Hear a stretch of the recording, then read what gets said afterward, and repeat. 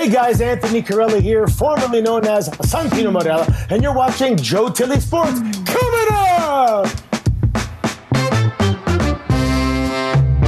Our special guest this week, one of the heaviest bangers in the history of the heavyweight division, former number one contender, all-round great guy, gentleman, Jerry Cooney. Joe Tilly Sports, coming up!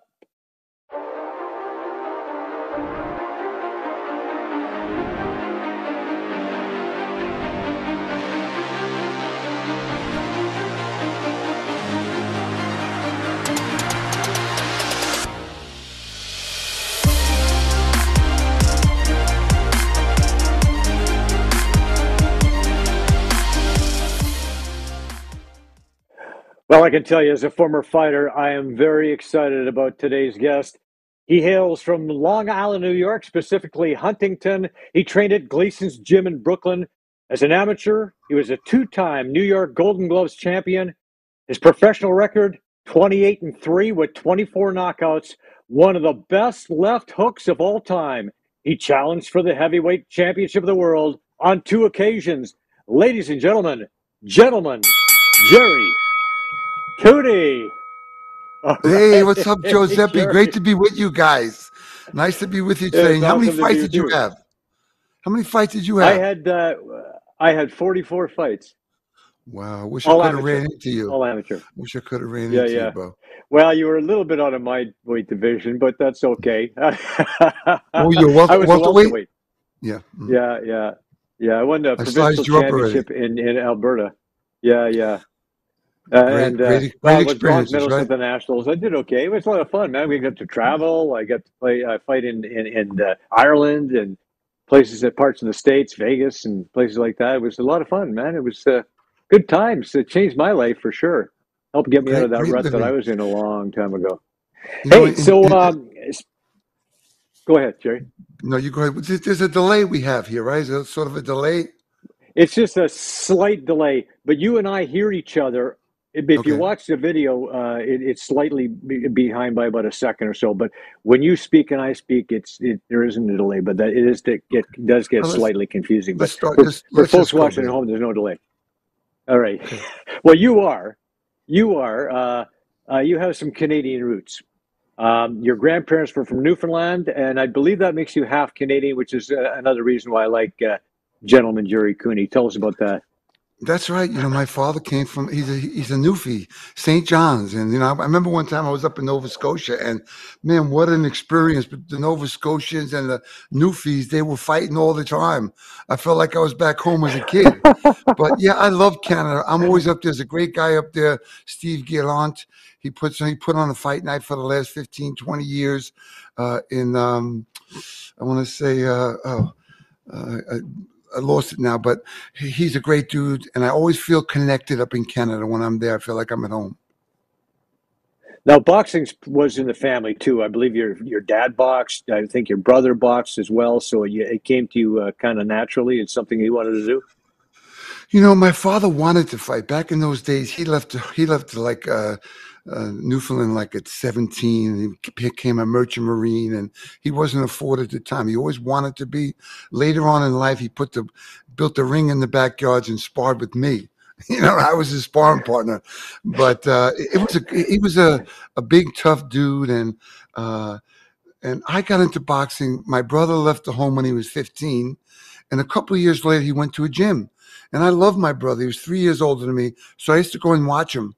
And then one day I was hitting a heavy bag, and I said, I want to box somebody. And this little Italian guy kicked my butt, and I left the ring, and I went home and said, forget it. But I went back down in the basement on the heavy bag, and I realized that the guy was going to come at me. And then 3 days later, at 15 and a half, I went back to the gym, and they asked if I could box that kid again, and he couldn't do that to me. And 6 months later, I won the middleweight championship and went on to get invited to the Olympic trials in 1976. I fought in England, had a lot of amateur fights, international fights, and it's been a great life, boxing for me. Well, Jerry, I read a bit about your story, and in '76 you were invited to the Olympic trials. That was something. It was an opportunity that you actually turned down at the time, and one of your great regrets, from what I understand. Well, yeah, I grew up in a my father was a big drinker. There was a lot of neglect and abuse.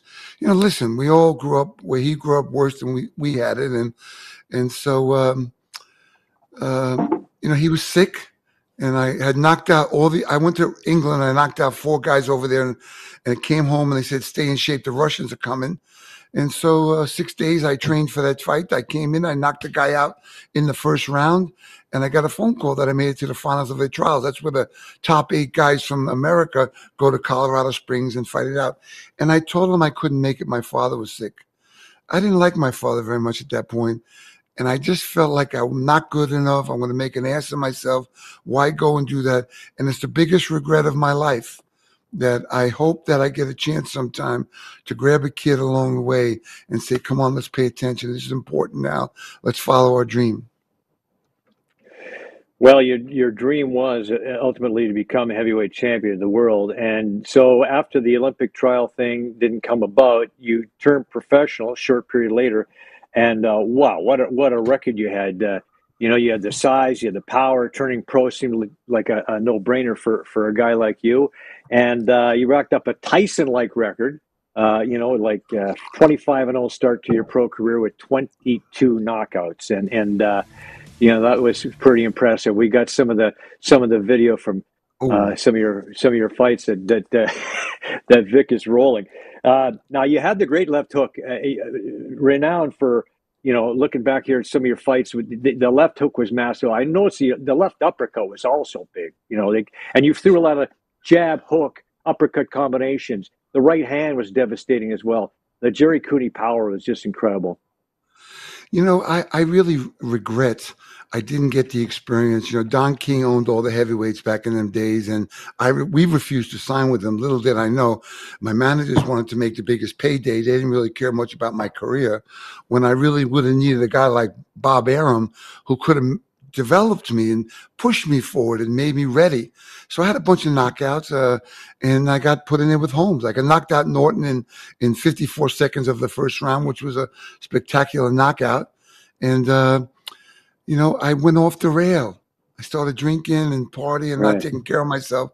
And I don't know whether I thought I deserved it, or that the fear kicked in from not getting a really good foundation growing up in my household. Whatever it was, listen, I'm here with you today, Joe. I have a great life. I made a lot of money. I saved it. I have a lot of friends, a lot of fans. I'm helping people all the time. Who's got it better than me? Not. You talk about Norton. Yeah. Sorry, go ahead. Finish that I was thought. just watching. I was just watching the knockout. I was saying, not that guy doesn't have better than me. Yeah. Well, you talk about the Norton fight, 54 seconds, Madison Square Garden. It was the fastest knockout in the history of Madison Square Garden. And we saw some of it, here's some more of it. And were you surprised? Heading into Yeah. that fight, that you were able to take care of a former world champion in that fashion? Joe, that was Mandingo. He was in the movie Mandingo. He just lost a decision to Larry Holmes 3 years before that. He was a bad guy. I didn't know at the time, but he could not fight backing up. Much similar to Deontay Wilder. If you back him up, he can't get off. And so I hit him with a right hand. He buckled, and that felt pretty good. And I spun him into the corner. And once I caught up with his bobbing and weaving, and I hit him with an uppercut, it was all over. The referee let the fight go on way too long, and it was frightening to watch that still today. Right. There was the four punches from death is how New I York believe media it's true. described it at the time. Yeah. But after that, the fight with it was that fight came after the win over Jimmy Young, who had beaten George Foreman. It came after the win over Lauren Lyle, and it was a big fight. It set you up for a shot at the heavyweight championship of the world, which is it's kind of a big deal. And you were kind of a big deal. We actually have some video here that I'm going to ask Vic to pull up. We found a commercial with you and your mom. It's pretty good. Vic, if we can roll that, that's kind of a cool thing. Face. So I gave him a Norelco. Protects that gorgeous mug of his. And gives him a good clean shave, smooth and close as a blade. I like the Norelco because it protects my little Jerry Cooney. And I like the Norelco because it makes me look like a real gentleman. Isn't he a knockout? Norelco Retract. Tough on your beard. All right, that is awesome. So, Joe, that was a great you video, Joe. That was a great video, Yeah. and that laugh I had at the end was what my mother said. Is the knockout? I had a laugh, and that was my mother. She loved everybody, loved the family, and she was a tough girl, and I miss her.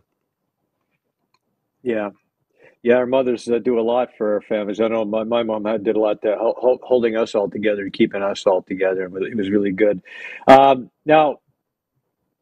Now, after the fight with Norton, you had the championship lined up with Larry Holmes, but it didn't exactly prompt you to head right to the gym and get ready. You seemed to have other priorities at the time. I know you're making commercials, but there's also, of course, the party side, the injury, the torn rotator cuff. Let's talk about that stage of your career. I made some mistakes. I became the man. I didn't, where I came from, I hid in the basement. So, I all of a sudden I had this thing on my back, and it was great. I loved people, and I started to drink and felt maybe I deserved it. And, I got distracted, and it happens. It's happened before. And, I learned my lesson. Obviously, what I really needed, Joe, was 3 or 4 more fights before I fought Holmes. I didn't have much experience. I was knocking guys out pretty easy, and I needed to have some more looks. I needed to be in the ring with 3 or 4 more top guys. So, what I learned from Holmes that night in the loss, I got stopped in the 13th round that night. What I learned that night, if we had fought again, it would have been a whole different fight. I grew up that night in the ring. All my mistakes. I grew up, I learned about fighting that night. So unfortunately, fortunately, the fortunate part is this is one of the biggest fights in history. You get $10 million to fight Larry Holmes, but I want to talk about that experience. Okay, so you're fighting the Easton Assassin, the undefeated champion of the world, biggest money fight in history at that time, $10 million guaranteed to challenge. Here you are walking into the ring, 32,000 people outdoor at Caesar's Palace. What is going through your head? I'm having a great time, and I'm hoping I can't wait for the bell to ring. You go out with a fight plan. Obviously, you got an idea. I want to get to his body. I want to get to his body, get his hands to come down and turn it over the top. And I'm going to work on the jab. And listen, obviously, I cannot wait right now.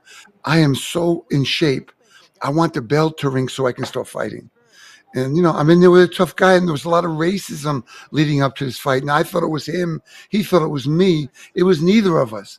I had 7 or 8 guys I grew up with in high school with me in Las Vegas training camp, eating lobster tail and turtle soup.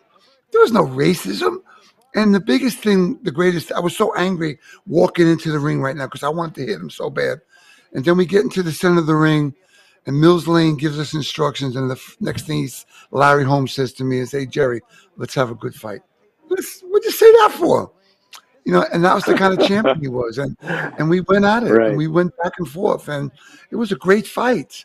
I was in it. I was there. I was fighting. I was touching him. He told me one time I hit him with a body shot. He said it was grateful it was at the end of the round because he held the rope and went back to the corner. So we had a great time. I did a good job. I was a good fighter. You did give the folks a good fight, and there's Don King, and of course Don King played into that racism card as well, referring to you, of course, as the Great White Hope. It wasn't the first time that you were called the Great White Hope. What did it mean for you to carry that moniker, and how did that affect you?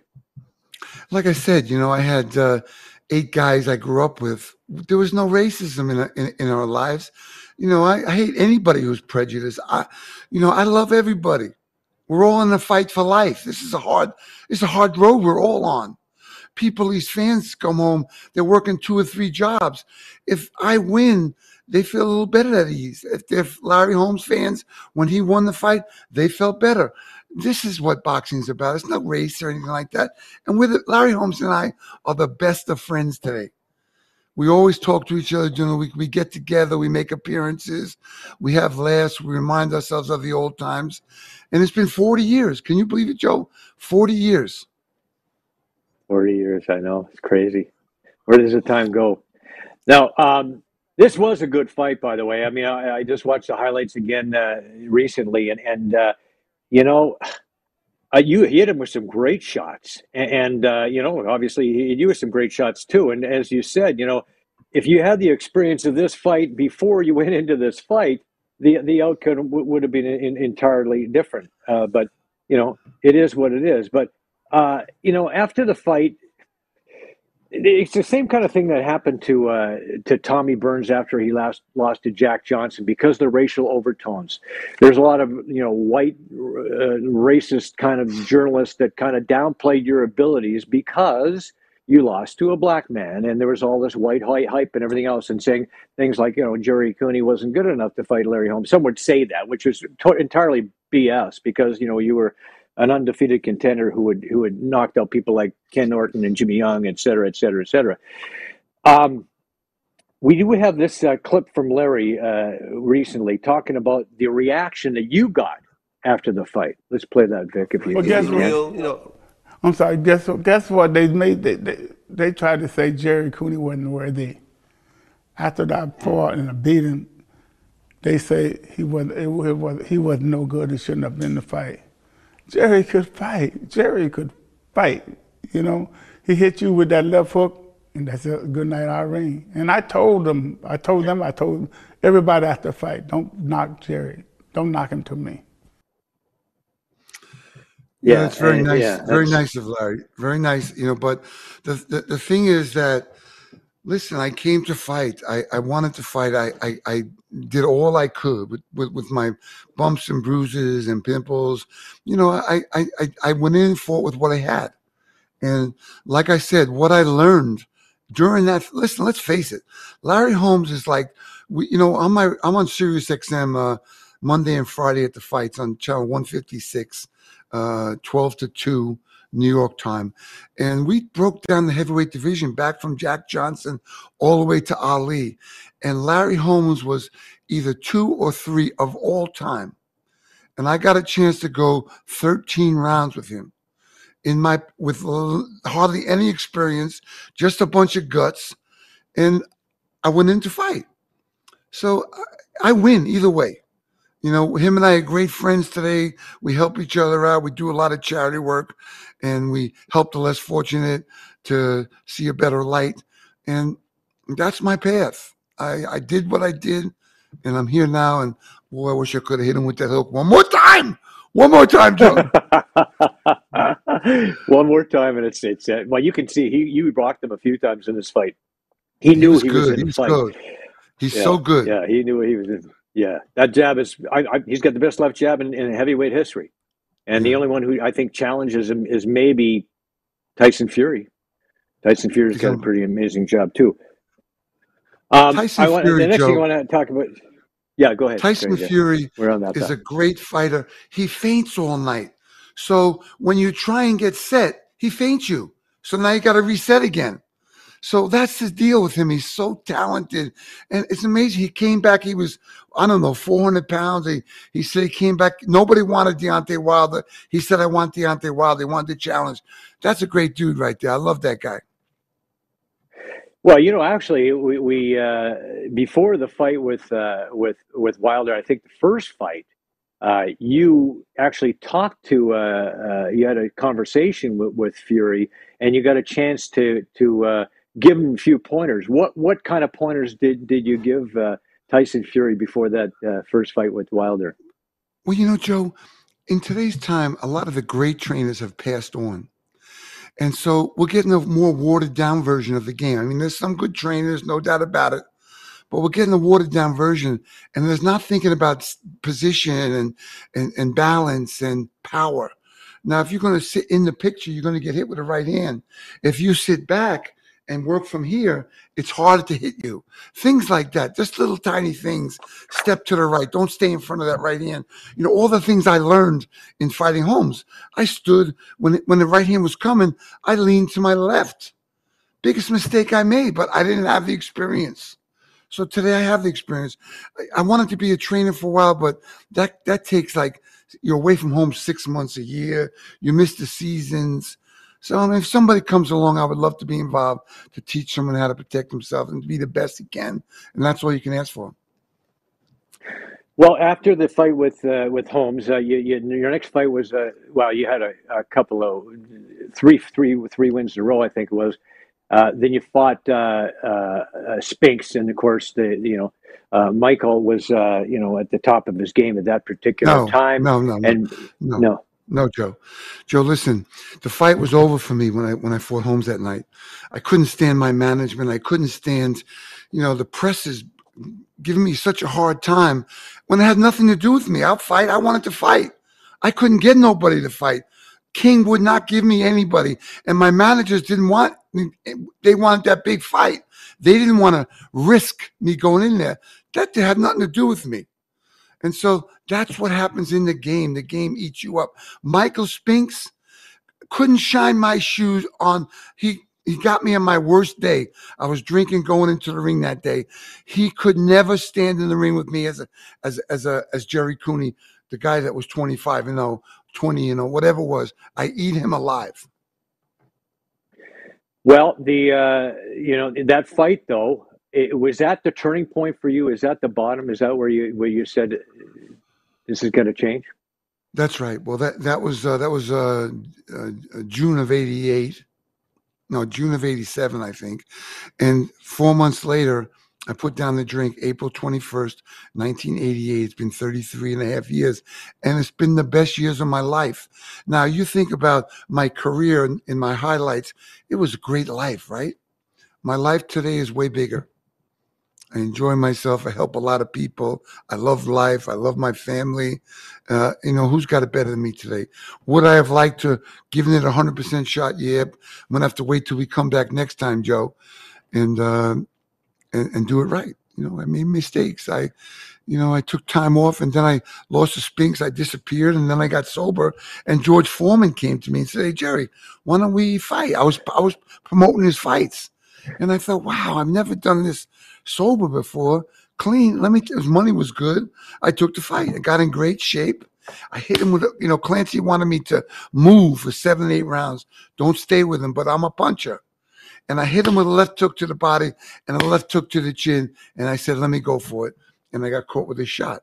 I don't know if you ever got to listen to, you guys get a chance, go on YouTube to David Letterman talking to George Foreman. And George Foreman said, David Letterman said, "Hey, who's the biggest punch you ever get hit with?" And he said, "Jerry Cooney's the biggest punch I ever got hit with." So it was good days. I had a great time, man. Foreman and I are friends. He's on my radio show all the time. We have a lot of laughs. We talk about the fight game. Who's got it better than us, right? Joe, you too. Look, I got the radio face. You still got a TV face. Well, people have said I have a good face for radio before. But you know what? I tell you, Jerry, this turning point that you reached. I mean, same thing happened to me 29 years ago, right? You get to that place, and at the time, it's the deepest, darkest place you've ever been. But and there's a book here that says how dark it is before the dawn, right? And so, and this little book here that helps me a lot. Anyway, great book. It's a great book. Anyway, Joe, can I tell you something? The turning point. Yeah. I want to just tell you a story, right? So I was seeing this therapist, and he said to me, "Jerry, when you close your eyes, what do you see?" I said, "I see a big black hole." And he said to me, "Good. Now you got to start going in that hole." And I thought, "You're out of your mind. I'm not going in that hole." But I've been going in that hole ever since, and it's the greatest thing I've ever done. Yeah, we face that reality. We face who we are. We come to terms with who we are and stop the BS, right? Stop the BS and reach out for help, which is the most important thing we can do, which is something like people, you and I, before that happens, don't want to do. Want to be able to do it myself, want to be able to fix it myself. But the problem is we can't. Mhm. And the old saying is that if we could have done it, we would have. We just couldn't do it on our own. So we have to reach out for help. But so that you got to that point, you reached out, and then what? Like, how bad was it for you? Like, what point did you get to where you Well, said, I "Oh drank my every God"? day. I mean, I drank every day. I didn't have a job. I didn't, I was trying to figure out what next. I mean, after the Holmes fight, really, I stayed in the game, but the fight was really gone from me. I just didn't know what to do. I had these two managers that wanted to keep making money, and they put me back in there again. And finally, in the Foreman fight, for the first time, I got to turn the page. I was hadn't had a drink or a drug in a year and a half, and I was able to turn the page on my life. Look at that kid. Yeah, I can't believe that. And move on and to participate in my participate in life and to find out what direction I want to go and what can I do, who can I help out, and what can I make out, and that's what my path has been since. Moving forward, there's Big George in there, that wise guy. He could punch that man. Oh yeah, oh yeah, yeah. With both hands, and Michael Moore found that out, right? Yeah. So and George is kind of a nice comeback story too, right? I read his book, Big George, and he talks about how he looks at himself before in those old days. He was just a bad dude. He just had bad intentions, bad dude, no focus, and he was able to change and turn his life around as well. Well, after he lost to Jimmy Young that night, he said he saw God in the dressing room and he kind of changed his life. And, listen, he's a big, good guy. He helps a lot of people. He did a great thing for boxing. And, we're all slowing down a little bit. I mean, time goes too fast for us. But, man, I had a great time, bro. It was really fun meeting all the people. I mean, at one time I was at a party in Las Vegas with Holmes, and I met everybody I ever wanted to meet in my whole life that one night. Kareem Abdul-Jabbar, Muhammad Ali, Frank Sinatra, Bob Hope, you just name them. I could name them all. God, there's so many great guys. Dean Martin walking around with martinis. It's just a great life and a great experience. And I love the game. I wished I had made some different choices, but then I might not be here anyway. Had I won the fight with Holmes that night, life was so fast for me, I might not be here today. So I count my blessings. I'm grateful to God, and I try and stay in my lane. That's all I can do, stay in my lane. There's a hook to the body there. Hook to the body, hook to the head. Yeah, a lot of fun. You knocked had a lot of those knockouts. It was so much fun, Joe. Oh God, and so how dark it is before the dawn. We talked about that. The fact that you hit that bottom and after the fights, as you mentioned, if you win that fight against Holmes, you're a completely different person. The ego's out of control. Probably maybe never get to the place where you are now, which is a good place. Right. Were you able to keep some of that money? Were you able to hang on to some of the money? Have you been able to invest it? Listen, I knew the rainy day was coming. I didn't know when, but I knew the rainy day was coming. And I knew what it was like to be poor. And I was never really a spender. And back in them days, those great people that loved me and I loved them, here's my house, take my plane. I couldn't spend any money. And it was great experience. But, obviously the love was misdirected at sometimes. But listen, all in all, as it turned out, I loved being with Holmes every minute I was in there with him. Every sparring partner session I went through, every life experience I had. I remember, watching Larry Holmes in Detroit knock out Leon Spinks. And after the fight was over, Howard Cosell thought, well, this will be great. Let's bring Larry and Jerry together here to promote the fight. And, so Larry, that was my first real experience with him. And he came over, he was throwing punches at me. He pulled Howard Cosell's wig off.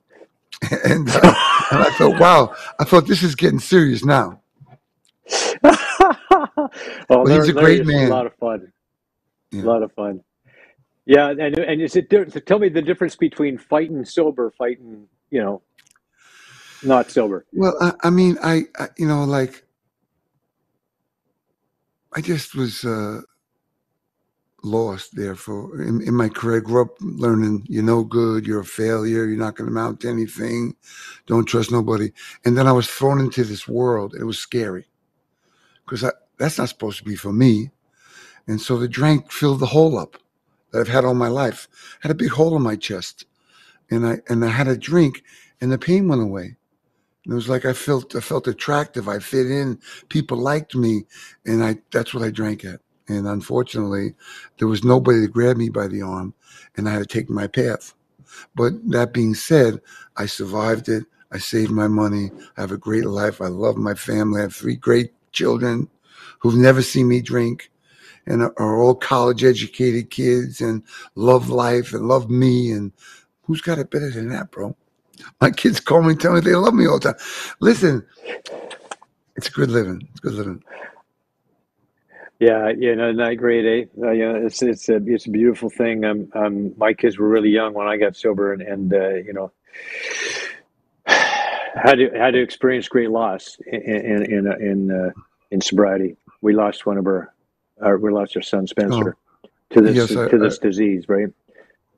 And it was a difficult time to get through that, but we sobriety recovery is such a big part of all of our lives today, and we have our daughter just gave us a grandson in November, almost a year. He's almost a year old now, and he's just incredible. And we have so many blessings, and it's just. Life throws this stuff at us, but at one time it used to be stuff I couldn't handle. But with your support, family, with support, in recovery community, with support everywhere, it's like you get through stuff that you just don't think it's possible to get through, and then you get to use that experience to help other people, which I get to do today. Working at a treatment center is really helpful for me. Get to share Spencer's story all the time, which is incredibly helpful for him and me. And all of us and the people who benefit from that. And Joe, I want to, tip my hat to you and give you my condolences and tell you that, Spence is going to be in that little baby. You're going to see your son Spence in that little baby boy, and you're going to smile. He's going to be happy. And sometimes we can't get out of the pain. The pain is so bad. We just have nowhere to go. And I've been there a bunch of times. I was lost. And, so anyway, I pray for you. Okay. Yeah. Joe, Thanks, Jerry. And it's his middle name is Spencer. Leo. Nice. Spencer.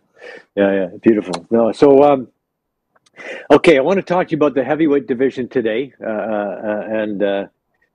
you mentioned Fury, and you had some good things. Is he the best? Is he the best heavyweight out there? Do you see anybody having a shot at him? Does Usyk have a chance against him? Joshua, he's able to beat Usyk. I mean, I love Tyson Fury. He's unbelievable. We do know that, I watched him get hit on the chin by Wilder. And, Jack Reese, the great referee, was counting. He said, I got to 5. And Fury's eyes woke up and he jumped off the floor. And he started backing Wilder down. And that was the biggest moment for him when he realized Wilder cannot fight going backwards. And so, there's a lot of great fighters out there. I think Tyson Fury is the man right now. But, I can't figure, for me, if I'm fighting whoever I'm fighting, I don't care who it is, I will touch their chin at some point during the fight. I may start at the body. I may get inside and rough it up and bang the body, but I will touch the guy on the chin. I don't know how I think it was from God when he got up that time. And he's a phenomenal guy. He had a tough fight with Wallen. What's his name? I can't remember his name, but he got cut really bad. Remember in that fight? But I think Tyson Fury needs a challenge. If you give him a challenge, he shines. If it's an easy fight, he don't perform up to up to his level.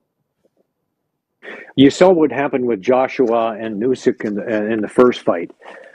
Any chance that AJ comes back from that and beats Usyk? You listen, okay, great question, Joe. Listen, he's fighting a guy who won the Muhammad Ali Cup cruiserweight, lighter guy, right? But he's a master boxer. He's trained by Lomachenko's family. He's trained. He's just, and Joshua tried to box with him. You can't box a master boxer. You got to get inside. You got to back him up. You got to make him uncomfortable. You got to throw him off his comfort zone, right? That's my job. I got to make you uncomfortable. And Joshua has the skills to do it, but he has no corner. I listened to his trainer after the fight. He's like, well, yeah, he fought to the plan. Listen, around the 8th or 9th round, you got to say, listen, Anthony, it's not working. Take off on this guy. Go get him.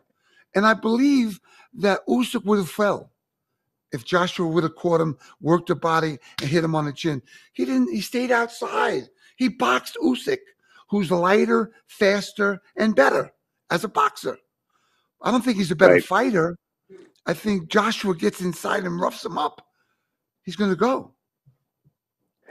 Plan A doesn't work. You don't go back to plan A.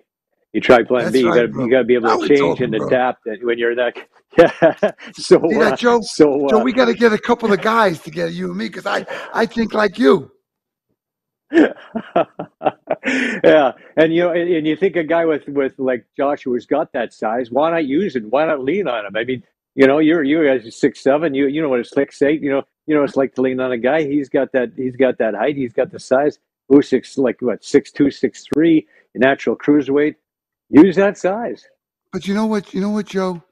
It's not like, well, maybe I'm going to work the body this round.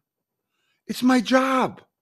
This is what I'm training for. Cut the ring off. He followed Usyk around. He didn't cut the ring off. It's a 20-foot ring. Make it a 10-foot ring. Then make it a 5-foot ring, and then take off. That's basics, boxing, basics. And listen, I like Joshua, but he's not got nobody in his corner. Hey, listen, you saw Wilder. Wilder did terrible the first couple of fights. In fact, most of the time he fights, he's way behind until he knocks the guy out. This last training camp, he learned to fight. I respect him way more. He's changing. He's getting better. And it's hard at 35 to change an old horse. You can't change that much. But he did a good job, and he found his way. He made himself competitive. He looked good, and there's a lot of possibilities for him if he chooses to fight again. Yeah, it was a great fight. It was one of the best heavyweight fights I've seen in quite a while. The other thing I want to ask Holmes you and Cooney, right? Right. Yeah, since Holmes and Cooney. That was a great fight. Holmes and Cooney, one of the best ever. Hey, so I want to just quickly. You're from your father's from Newfoundland, so you're basically half Canadian, which is awesome. We've had some pretty good fighters here in Canada. Yeah, baby. Tommy Burns, George Chuvalo, Lennox Lewis. Let's talk about the three Canadian heavyweights that come to mind for me. Listen, George Chuvalo, greatest guy in the world. I know he's struggling a little bit now. Love him. I saw him about a year and a half ago. Toughest man you want to know. The best.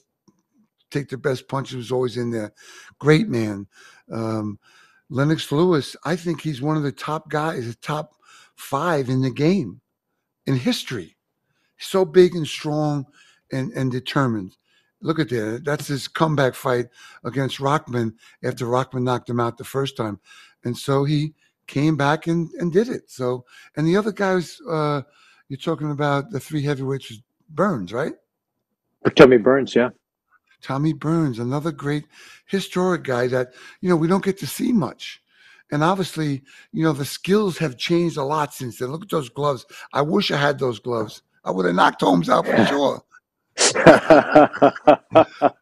But listen, 5'7". Listen, Joe, there's so many great fighters in Canada. Beterbiev is up there. And natural guys from Canada are so many great fighters up there. And tough guys. Hey, come on. I love Canada. I love coming up there, hanging out with the guys, and I feel like I'm in my home neighborhood when I go up there, bro. Well, I'd love to listen, go to a we're meeting going to with have to get you. sometime. Yeah, you're going to come to Canada. We're going to go for dinner. We're going to go for a meeting. We'll go golfing again. I mean, the first time I met you, it was when you came for the Shaw Festival boxing night, and you're looking for somebody to golf with, so we hooked you up, and we went to Glen Abbey, which is where the Canadian Open has been so many times. Nice, You eh? know, Joe, It's beautiful. let me tell you, Joe, I put down the game. You know, when I go, I mean, you know, I met one guy, Lou DiBella from HBO, told me he couldn't stand golf. I thought, how can you not like golf? And then you play. And then when I go to these beautiful golf courses, you know what I remember? I remember the bad shots. I don't remember the good ones. Now, I had 2 hole-in-ones, had about 50 eagles. You know, I can't tell how many birdies I've had. I was in the 70s. I got down to 73. But to keep that, I had to play 2.5 rounds a day. I got no time for that. I got a beautiful family that I want to be with. You know what I mean? And I go to I go to charity events that are golf tournaments, and I have a great time. But I go home after 2 hours. I take pictures, make everybody laugh, and give them a hard time, and we have a nice day. Well, you could certainly pound the ball. Listen, and Jerry, you wrote a book. I think it's just a year and a half, something like that, recently. Yes. Gentleman Jerry, a contender in the ring, a champion in recovery. Tell us one cool story from the book which you co-wrote. You know, there's so many great stories. I was training in Palm Springs, and Bob Hope asked me to be on the Bob Hope special. Now, I have a picture of me kissing Bob Hope on the cheek, and him got his eyes like he does up in the air. And it's the greatest picture I ever had. I've been with Frank Sinatra. You know, I was in the ring with Muhammad Ali. You know, we shadowboxed in the ring together at some big fight.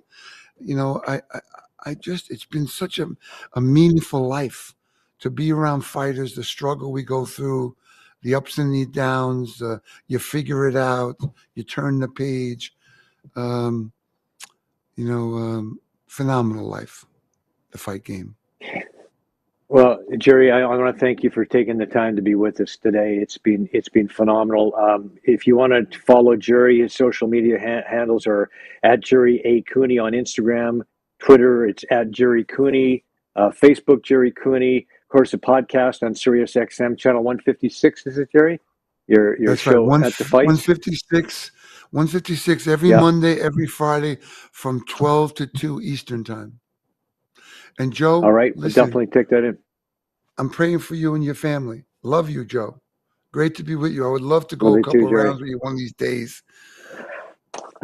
Well, we're going to do it next time you're in Canada. And also, we're going to hook you up with some great clothes, some great Italian clothing from Classica Imports. We're going to hook you up with our buddy Jeff. He's going to take care of you. So next time you come to Canada, you're going to go clothing shopping, and it's going to be fun.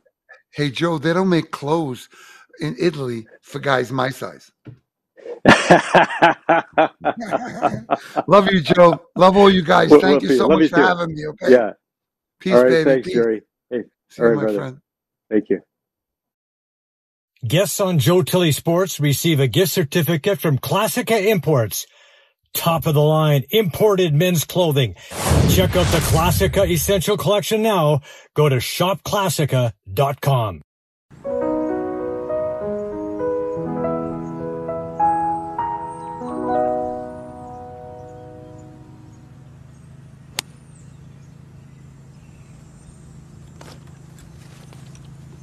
Excuse me. Have you heard of the new Divot app? There's a Divot app? No. But there is a Divot. And we're going to have to do something about that. It's simple. Just pick up the Divot and replace it.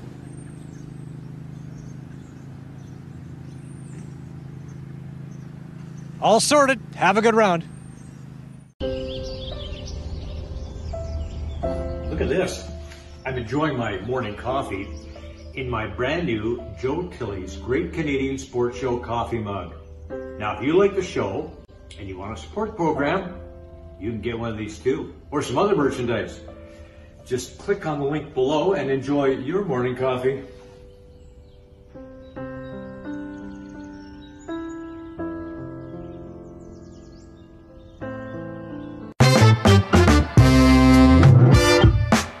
Hey, I'm Canadian rocker Tommy Gunn, and you got more Joe Tilley Sports coming up.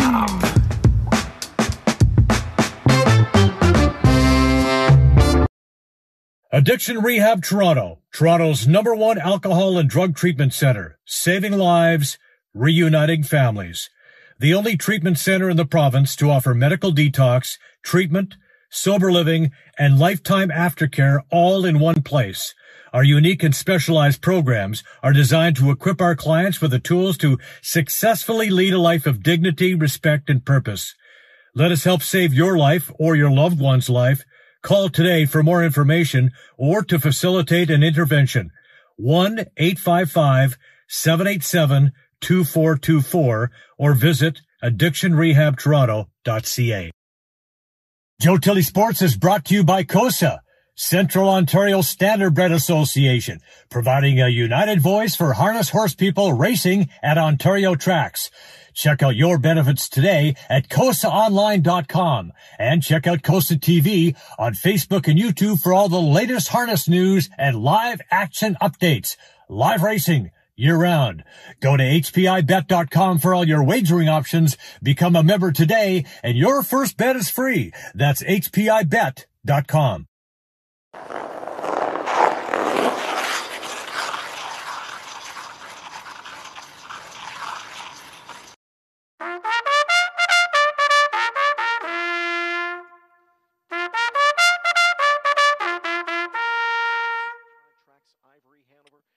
All right, time for my COSA Swiss pick of the week. Last week I went to Mohawk for the opening leg of the Harvest Series for 2-year-old Philly Pacers.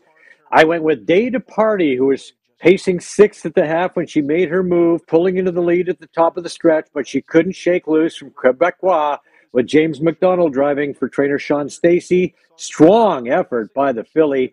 Thanks to a second-place finish and the exacta, I turned my $16 wager into $9. Yeah, there you go. Better than a complete loss, I suppose. But there you have it. Quebecois with James McDonald getting it done. Quebecois finds more. Data Party on the outside, second now. Quebecois coming right back here for McDonald. She leads by a length into the final eighth of the mile. Data Party is second. A late driving Just Call Me Song is third. Here's the first division opening round of the Harvest Series, and it goes to Quebecois in front-stepping fashion over Data Party. Okay, this week we're going to go to the Meadowlands for harness racing's biggest event. Yes, it's the Breeders' Crown. 12 races with purses totaling $6 million over 2 days. I'm looking at Friday night's $600,000 final for 2-year-old Colt Pacers after 3 great eliminations last week. And I'm going to go with the number 3 horse, Pebble Beach, driven by Todd McCarthy for trainer Noel Daly. Pebble Beach eked out a victory in a 3-horse photo in that elimination. And I'll go with a 3-4-7 exacta box that's 6 feet under and beach glass along with Pebble Beach. After the smoke clears this week, my bankroll is now at $104. Okay, for all the racing updates, visit COSA TV on Instagram, Twitter, and Facebook. Go to HPIBet.com for your wagering options. Well, I must say I expected better. A couple of stinkers by the Leafs on the weekend, and that effort in Pittsburgh, well, that was just hideous. Now, here's a Penguins team that was without Sid Crosby, Geno Malkin, Chris Letang, and they still managed to hang a 7-1 licking on the blue and white. Now, it's not the end of the world here. Austin Matthews hasn't got his skating legs yet after missing all that time. I expect Mitch will be better, but man, defensively, they've really taken a step back. That needs to be cleaned up, and they really seem to be missing Zach Hyman, who's just flying in Edmonton. Way to go, Zach.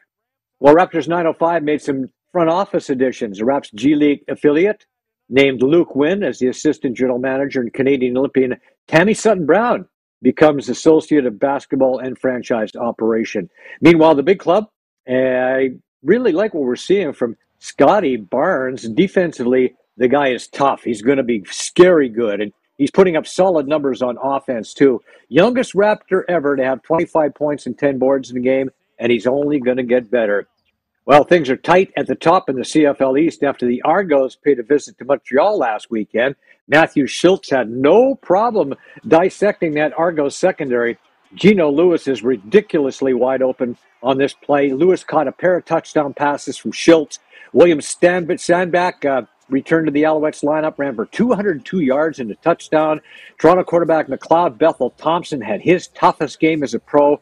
MBT was picked off 4 times. The Owls were on 37-16 to tie the boat guys for first in the East at 6-4.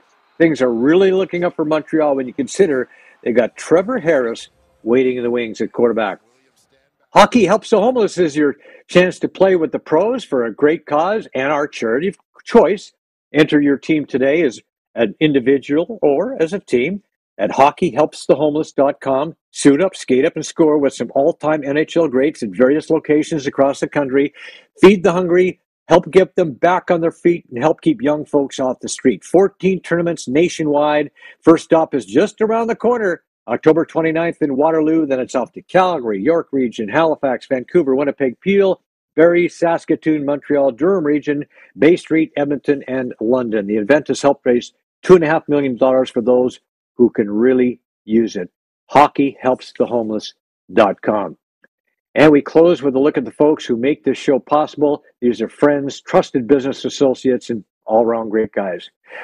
Reminder, the show is also now available on Spotify, iTunes, Breaker, Radio Public, Google Podcast, and Pocket Cast, as well as the Spanglish Network and Zingo TV.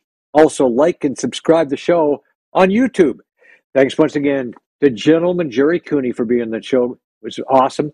And thank you for watching. We'll see you next week when Sandy Hawley and Jason Portlondo stop by for a Breeders' Cup preview. We'll see you then.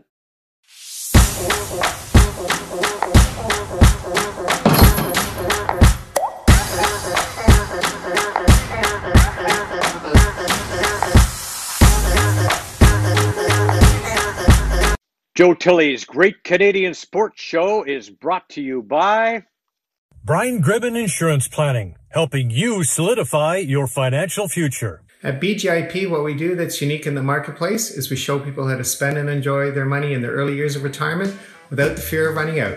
Also, we're able to do this without you having to change financial advisors. Please look us up at bgip.ca today, and let's book a 30-minute phone call to see how we can bring value to you and your family in your planning. Call Brian today for all your retirement needs. We did. 905-686-5678. Brought to you by MNP, a leading Canadian national accounting, tax, and business consulting firm. MNP proudly serves and responds to the needs of our clients in the private, public, and non-for-profit sectors. Through partner-led engagements, MNP provides a collaborative, cost-effective approach to doing business and personalized strategies to help people and organizations succeed across the country and around the world. With local offices in Oshawa, Toronto, Mississauga, Burlington, and more, our team is here to support you. Visit mnp.ca to learn more.